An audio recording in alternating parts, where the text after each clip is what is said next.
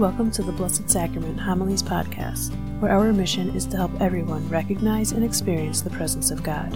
We hope you are nourished and encouraged by the Word. Thank you for joining us. The Lord be with you. And with your spirit. A reading from the Holy Gospel according to Matthew. Glory to you, O Lord. The Pharisees went off and plotted how they might entrap Jesus in speech. They sent their disciples to him with the Herodians, saying, "Teacher, we know that you are a truthful man, and that you teach the way of God in accordance with the truth.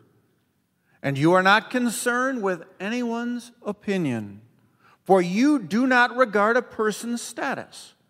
Tell us then, what is your opinion? Is it lawful to pay the census tax to Caesar or not?" Knowing their malice, Jesus said, "Why are you testing me, you hypocrites?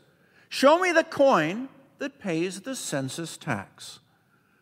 Then they handed him the Roman coin. He said to them, "Whose image is this, and whose inscription?" They replied, "Caesar's."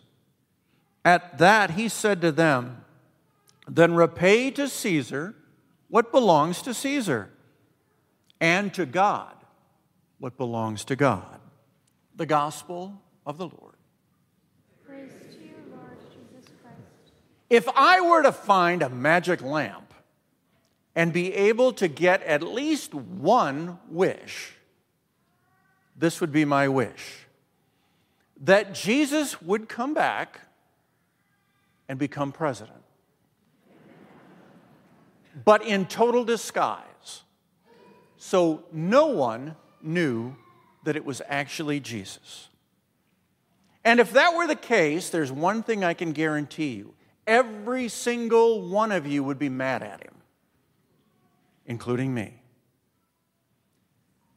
The reason why is we have a tendency to put way too much faith, way too much trust, way too much mental energy into human institutions, thinking that they have all the truth encapsulated.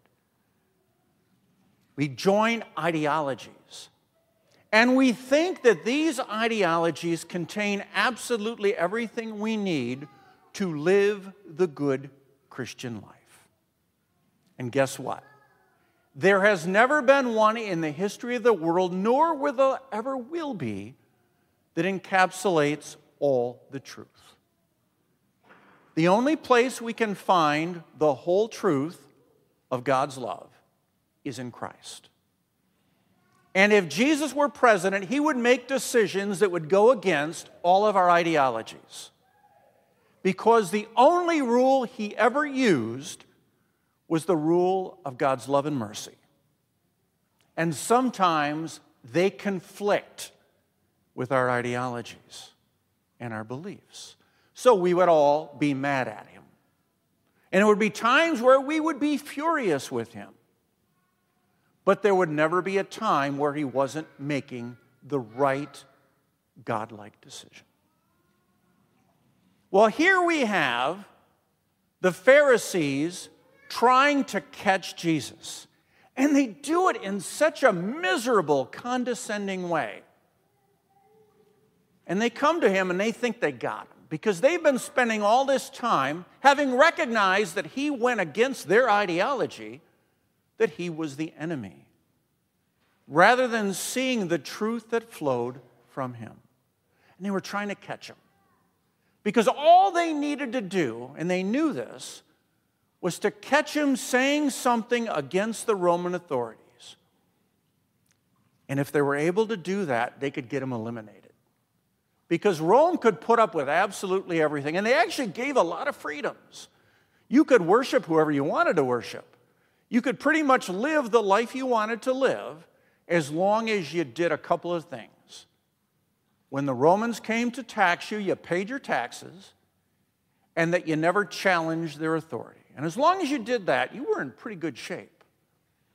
But the problem is sometimes their authority went against things of faith, things that were rooted in the morality that God has taught us. So here they thought they had him, because any good Jew wouldn't have wanted to have anything to do with Roman money or any of that other stuff. And so they asked him,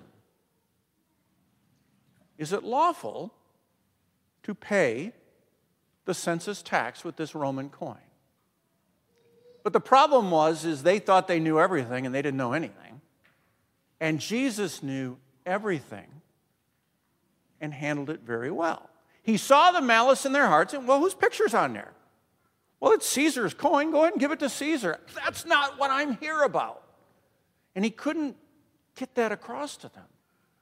It wasn't about the Romans. It wasn't about any of the stuff other than God's love and mercy being manifest in his people. But then he said, give to God what's God's. Well, what's God's? Absolutely, positively everything, including our own lives. So he wanted to teach them, which they couldn't hear because they were so rooted in their ideology, that their lives belong to God. And that the way they make the kingdom come in all its fullness is by giving their lives back to God in service to one another. They couldn't do it. Well, the strange reality is nothing changes despite thousands of years going by. We can still get trapped in thinking that we've got every answer, that we know how to solve every problem, that we're better than those we disagree with. Rarely, if ever, is that the truth. The truth always lies in Christ's love and mercy. And that's where we need to put our faith.